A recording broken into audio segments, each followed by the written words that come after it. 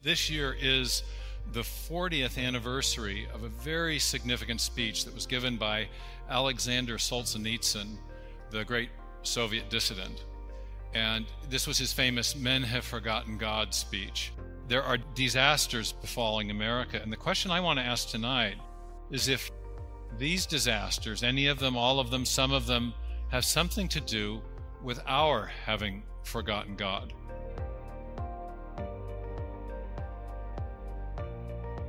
I'm going to start the talk tonight on an unapologetically somber note, because I think all of us have a sense that our culture is in some serious trouble, and that there are, in many, many ways, the wheels are coming off. And it happens that this year is the 40th anniversary of a very significant speech that was given by Alexander Solzhenitsyn, the great Soviet dissident. And this was his famous "Men Have Forgotten God" speech. And in this speech, he told the story of the word spreading across the Soviet Union, across Russia, Mother Russia at the time, of the Bolshevik takeover. And that the old people were telling him repeatedly, these things are happening, these great disasters have befallen Russia because men have forgotten God. And this is a passage from his speech. While I was still a child, I recall hearing a number of older people offer the following explanation for the great disasters that had befallen Russia. Men have forgotten God. That's why this is happening. Now, we have many disasters befalling America if we're clear-eyed and honest with ourselves. We have a near epidemic level of teen suicide. We have an anxiety epidemic. We have mass shootings. We have family breakdown, out of wedlock births. We have a confusion about gender identity, even a fluidity idea that is resulting in medical mutilation of young people. Promiscuity, illegitimacy, abortion. It's getting kind of depressing, I realize, but I could go on. And the crime waves, the fentanyl deaths. There are disasters befalling America. And the question I want to ask tonight is if these disasters, any of them, all of them, some of them, have something to do with our having forgotten God. The Gallup people published a great poll last summer in which they noted that there had been a 10% drop in the number of people who believe in God in our culture in less than a decade. That's still a fairly high number, 81%, but it was a very precipitous drop in a short period of time driven by a particular cohort, a particular group of people in the population. You can probably guess. It's the Gen Zs, the 18s to 30s. The young people are, even if they have been raised in a Jewish or Christian or religious home, are walking away from traditional religious belief in very dramatic, in decidedly large numbers. And we've done some polling on this ourselves, trying to get underneath numbers like this. The Gallup poll is not the only one by any means. Pew has done polling on this, and many other organizations. So we did some polling on this to find out what are the factors that are making belief in God seem incredible or untenable to young people in particular. And in a survey that we did, we found that 65% of self-described atheists and 43% of agnostics affirmed the following statement: the findings of science make the existence of God less probable. This was one of the top factors cited. Science. Science undermines belief in God. Now, this wasn't at all surprising to me. We have many, many encounters with young people. We do a science and faith conference every year on the East Coast. Every year that I've gone, the same, I would say, bereaved mother comes to give us an update on her formerly very devout son who went off to one of the great science universities in the United States, came under the mentorship of a prominent scientific atheist, and not only lost his faith, but had become a very hostile atheist who was hostile to everything his parents believed and stood for, and it made for a rift in the family. We were at this event 3 years ago almost 4 now, I guess, Eric Metaxas and I were doing an interview. Eric was interviewing me. And it was kind of an interesting evening because as we were being interviewed, I could see stage left, and he was aware of this as well, that a young camera woman who was filming the event, about halfway through the interview, was seen to be visibly weeping. I mean, really dramatic. I mean, a little bit of shaking. It was a dramatic expression of emotion. And she was so embarrassed by this later, she wrote the film producer who had hired her to work the event and wrote a letter explaining what had been going on with her. And it was that she was learning in our interview about scientific evidence that supported belief in God. And she was so touched by this because she'd been living in a state of cognitive dissonance since graduating from college. And this is what she wrote in the letter. She said, "Throughout my college career, professors would constantly lecture that based on the evidence they had provided, there should be no way that anyone in class could believe in God. They'd argue that the science was proven and God was hence a myth. I was not equipped," she said, "to present a valid opposition in debate.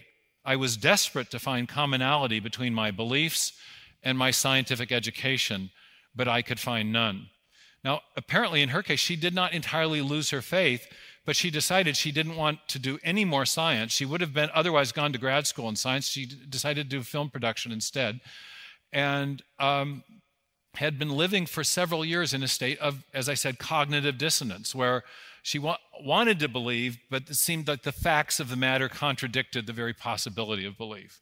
And so many young people struggle from this very thing, and it's not hard to see why. We've had a group of very prominent voices in our culture advancing the message that science, properly understood, undermines belief in God. Some of these folks, you will know, there was in fact a publishing genre that became the rage about 2007 and has lasted almost to the present day. I think it's beginning to wane as far as its popularity in publishing, but it was called the New Atheist genre. And you had figures like Richard Dawkins, Lawrence Krauss, Bill Nye, the science guy, or serious figures like Stephen Hawking and Steven Weinberg, the great physicist from the University of Texas who just passed away the summer before last. Weinberg was famous for saying, "The more things seem comprehensible," meaning to our science, "the more they seem pointless."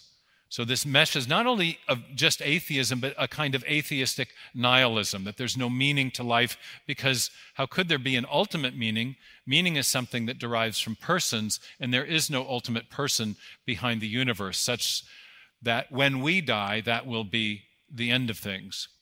So you had this, and of course, the Richard Dawkins title was The God Delusion. So these very popular books, Dawkins sold 3 million, Hawking's A Brief History of Time sold 10 million copies. And the most famous line from that book was, "What need then for a creator?" So this message has percolated. It's been around for quite a while because this was repackaged late 19th century scientific atheism, but it was packaged very effectively. And it seems to have had a discernible effect on the belief system of young people, such that pollsters are now picking that up and reporting on that. Now, one of the other things that we found when we did polling about what lies behind this shift in belief is another factor that was commonly cited. One of the top factors, again, was scientific theories about the unguided evolution of life. And this was cited, again, by a great number of people. More young people cited this than cited the problem of pain and suffering. So you got a picture of young people who were fairly affluent, hadn't suffered a lot themselves personally, but had deep intellectual doubts, the sense that the facts of the matter, the facts of the world, of science, of history, of whatever, didn't support the faith. So this made belief untenable. Now, again, this second factor is not surprising to me and to many of my colleagues who work on these topics of biological origins, because we've understood for a long time that theories of biological origins and cosmological origins end up inevitably raising deep philosophical questions. Sometimes in philosophy, scholars will talk about the concept of a worldview, a comprehensive belief system that people have whether they know it or not, a kind of default way of thinking. And the most important worldview question that every worldview has to answer is the question of what one worldview writer, James Meyer, calls the prime reality question.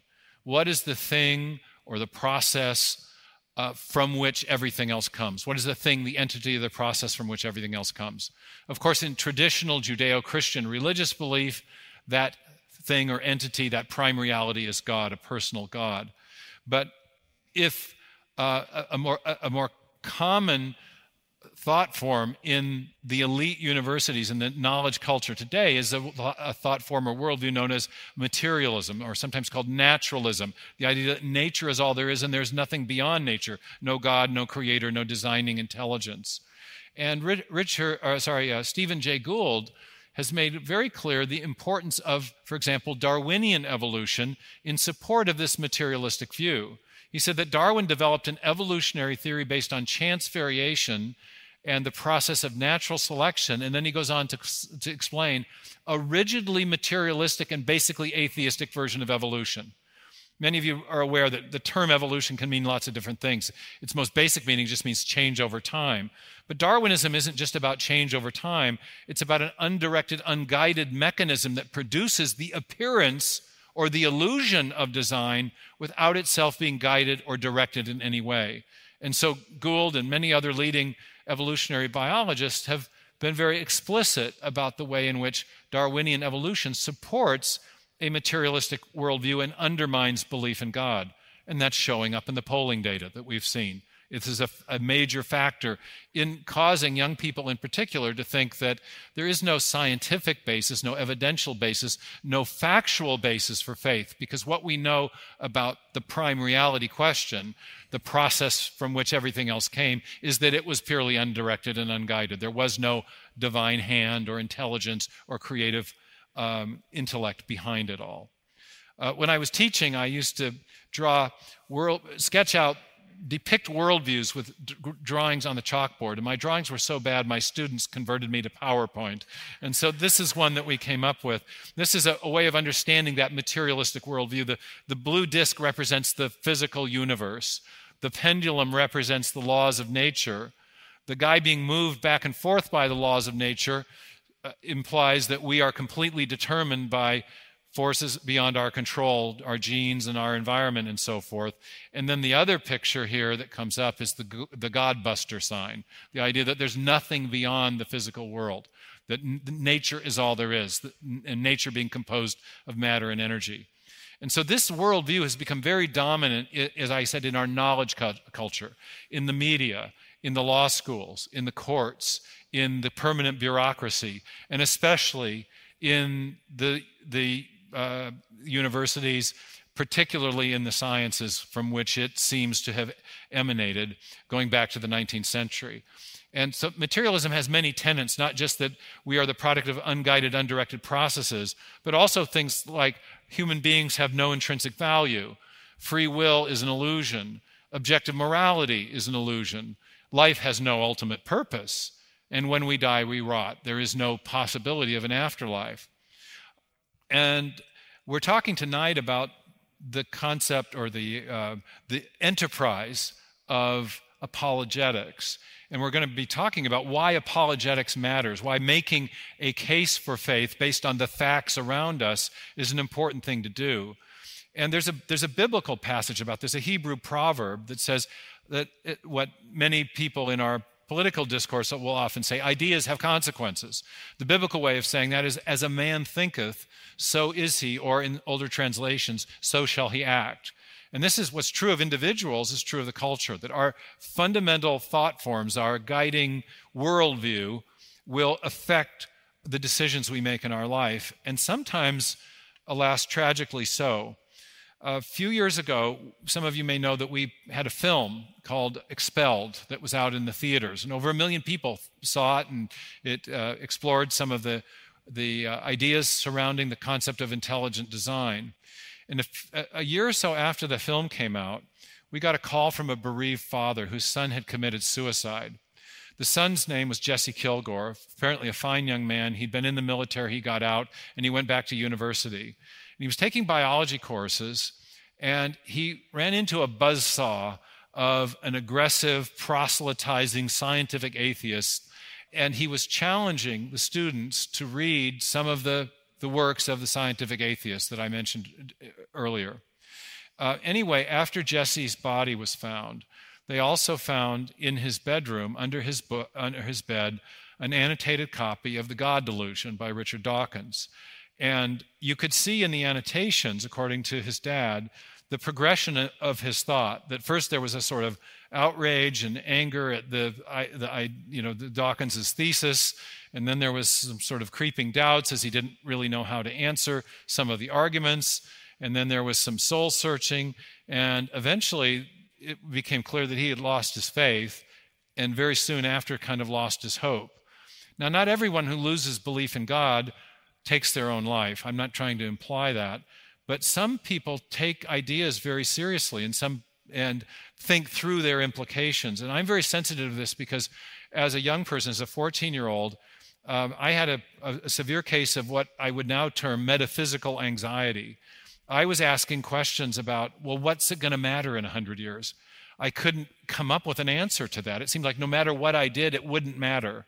That when you die, you rot, indeed. And then there's this great quote from Bertrand Russell when he talks about all the highest human achievements will be, lost in the heat death of the universe. And there's nothing that will have lasting or value. And I saw a little video the other day of a campus event where it was one of these God's Not Dead events. And they did man on the street interviews with students before the event and afterwards. And they were asking students, do you believe in God? And one of the students said, I'm probably the wrong person to ask because I'm just, to be honest, I'm having some problems with mental illness because I can't find any meaning in life. And it was the most bracing and honest response. I was really taken with it. And I thought, well, that was me at 14. And so when I heard the story of Jesse Kilgore, I thought, not everyone takes things that much to heart, but here's a young man who did. And we have this problem with teen suicide, and it's often with kids from very affluent families. It's not a matter of lack of resources or opportunities. Here's just another example. It's very personal, but we had these mass shootings.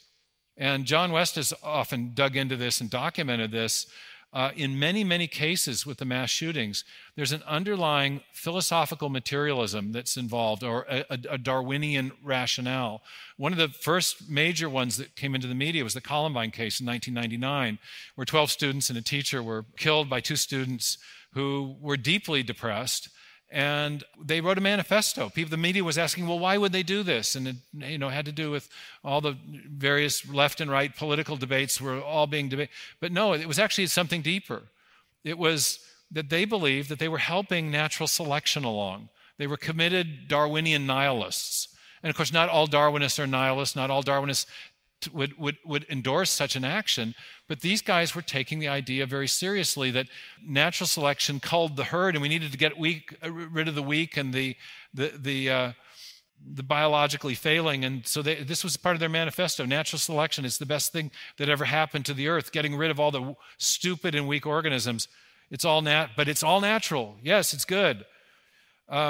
And so we could go on, and one of the people on the panel tonight is Nancy Pearcey, and I've had a long admiration for her work because one of the things that Nancy does so well is show the connection between ideas and how ideas have consequences and how these fundamental ideas about prime reality and our basic worldview end up affecting many, many different aspects of life. If we had more time, we could map all of them, but we're going to talk more about that in the conversation that follows. Just one more example, the sanctity of life, the whole issue of abortion. You've got two different views. If you're a theist, you think of the developing fetus as a human being made in God's image. If you're a materialist, you think of the developing fetus as a lump of tissue, as a group of cells. And that makes all the difference in the position you take on this contentious issue. The underlying worldview has a profound influence on the way you're going to think about that political and social issue. Now, the 19th century, as I said, was where most of this started. Darwin told us where we came from. Marx had a utopian and materialistic vision of the future about where we're going to end up. And Freud, early in the 20th century, told us what to do about our guilt. And so between these three great materialistic scientists, philosophers, or scientific philosophers, these different theories were answering all the basic questions that traditional Judeo-Christian belief had always answered, but in materialistic terms. And I think it's fair to say that we have seen the consequence of that through the 20th century and now into our own. Okay, I told you it was a somber opening, but now here's the good news.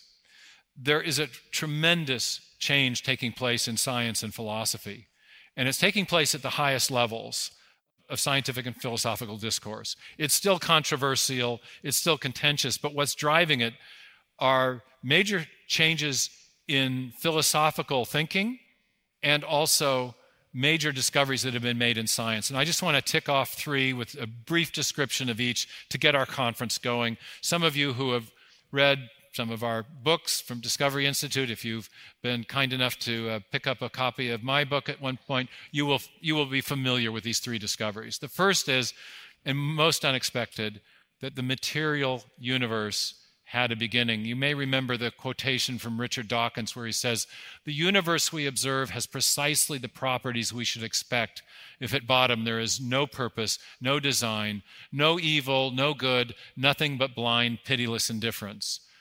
Blind, pitiless indifference is shorthand for materialistic worldview. So he's saying the universe we observe has exactly the properties we should expect if the materialistic worldview is correct. Well, that has, in three very important respects, proven to be incorrect. One of the great discoveries of 20th century science was that the material universe had a beginning. And you may know something of the story. This started in the 19-teens and 20s. Astronomers began to use these great big dome telescopes. Edwin Hubble was one of the first, and he was using the 100-inch Hooker telescope at Mount Wilson in California. And through that telescope, and with the use of new photographic plate technology, he was able to resolve little tiny points of light in the distant night sky, which had been somewhat mysterious before. People didn't know whether they were, astronomers didn't know whether they were stars with gas around them within our galaxy or whether they might be galaxies in their own right. And what Hubble discovered, to make a long story short, is they were not only galaxies in their own right, but they were galaxies that were expanding outward in every direction of the night sky. And I had the opportunity here in Dallas in 1985, when I was very early in my career, to attend a conference that discussed the evidence about the origin of the universe. And one of the scientists there was Alan Sandage. And Sandage was he was a student of Edwin Hubble. He'd been very involved in verifying the expansion of the universe outward from a singular beginning point, from a creation event. And at the conference, he announced that he had become a Christian, which was shocking to the audience there. It included some of the other cosmologists and astrophysicists were people like Carl Sagan's science advisor, Donald Goldschmidt. Sandage explained how the evidence of a beginning to the universe had shaken his materialistic faith. And eventually that led him to soul searching and to a full religious conversion. And what he said about it was extremely memorable to me. At the time, he was describing all the evidence for this beginning point past which you could not go any further back. And he said, here is evidence for what can only be described as a supernatural event. There's no way this could have been predicted within the realm of physics as we know it. Hard-bitten scientific materialist changed his worldview in response to one of the great discoveries of 20th century science, that the material universe had a beginning. Second great discovery, this in physics more than just astrophysics or cosmology, and that is that from the very beginning of the universe, the fundamental physical parameters of the universe, the laws of physics, what are called the constants of physics, and the initial condition of the matter and energy at the beginning of the universe, all these fundamental factors were very, as the physicists say, finely tuned to allow for the possibility of life. By fine-tuning, they mean that these physical parameters are balanced on a razor's edge. They fall, if you're an engineer, within very fine tolerances, outside of which life would be impossible and even basic chemistry would be impossible. such that you can't say that the evolutionary process evolved to take advantage of the finely tuned parameters. We had to have fine-tuning for any kind of evolution of any kind to be possible at all, and still more for there to be life. And so many of the great physicists of the 20th century and our century have been talking about our universe as a kind of Goldilocks universe. There's a major book out right now by a young astrophysicist named Luke Barnes called The Fortunate Universe. And the idea is that all these different parameters, and you could think of a kind of universe-creating machine with dials and knobs to get the idea across, each one representing one of the physical parameters. Each one of those dials, knobs, or sliders is set to a very precise value, again, such that if you moved it one click this way or that, you'd get a catastrophic consequence that would make life impossible, a heat death or a collapse into a giant black hole, that sort of a thing. So one of the physicists who discovered some of these parameters, Sir Fred Hoyle, said a common sense interpretation of the data suggests that a super intellect has monkeyed with physics as well as chemistry and biology to make life possible. You may have heard me say before that I always love the way the monkeys make it into the origins scenarios, even in physics. Okay, last big discovery, third big discovery, and that is, we'll talk a lot about this tomorrow morning, so I'll cover this very quickly, but to me this was the one that rocked my world. It was the discovery of the digital code stored in the DNA molecule, that at the foundation of life, we have a molecule that literally stores information. And you may know a little bit of the story. Watson and Crick elucidate the structure of the DNA molecule in 1953.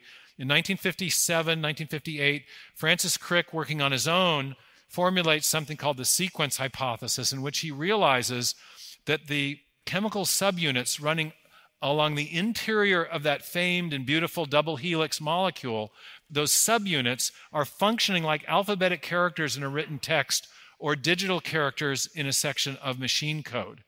And that has raised an extraordinary question, which is, where did all that digital information come from? Bill Gates has said that DNA is like a software program, but much more advanced, far more advanced than any software we've ever created. That's a highly suggestive remark because we know that software comes from programmers. And in fact, whenever we see information and we trace it back to its source, whether we're talking about a hieroglyphic inscription or a paragraph in a book or a headline in a newspaper or information embedded in a radio signal or built into a software program, that information has always come from a mind, from an intelligent source, not an undirected material process. So, of course, I've developed this argument in about 500 pages. We're just sketching it right now. But it's one of the three big factors that suggest that a designing intelligence has indeed played a role in the origin of life in the universe. So, three big discoveries. The material universe had a beginning. The universe has been fine-tuned for life from the very beginning. And there is evidence of design in life, in particular, the big infusions of digital information that have been infused into our biosphere since the beginning of the universe. One great historian of science says that the idea that God created the universe is a more respectable hypothesis today than any time in the last 100 years. In my book, I go a little further than that and say that the postulation of a transcendent, intelligent, and active creator, the kind of creator we find in the Judeo-Christian scriptures, provides the best overall explanation for biological and cosmological origins, where everything came from. And I think that is creating a kind of renaissance in the field of apologetics, which is what we're going to talk about tonight.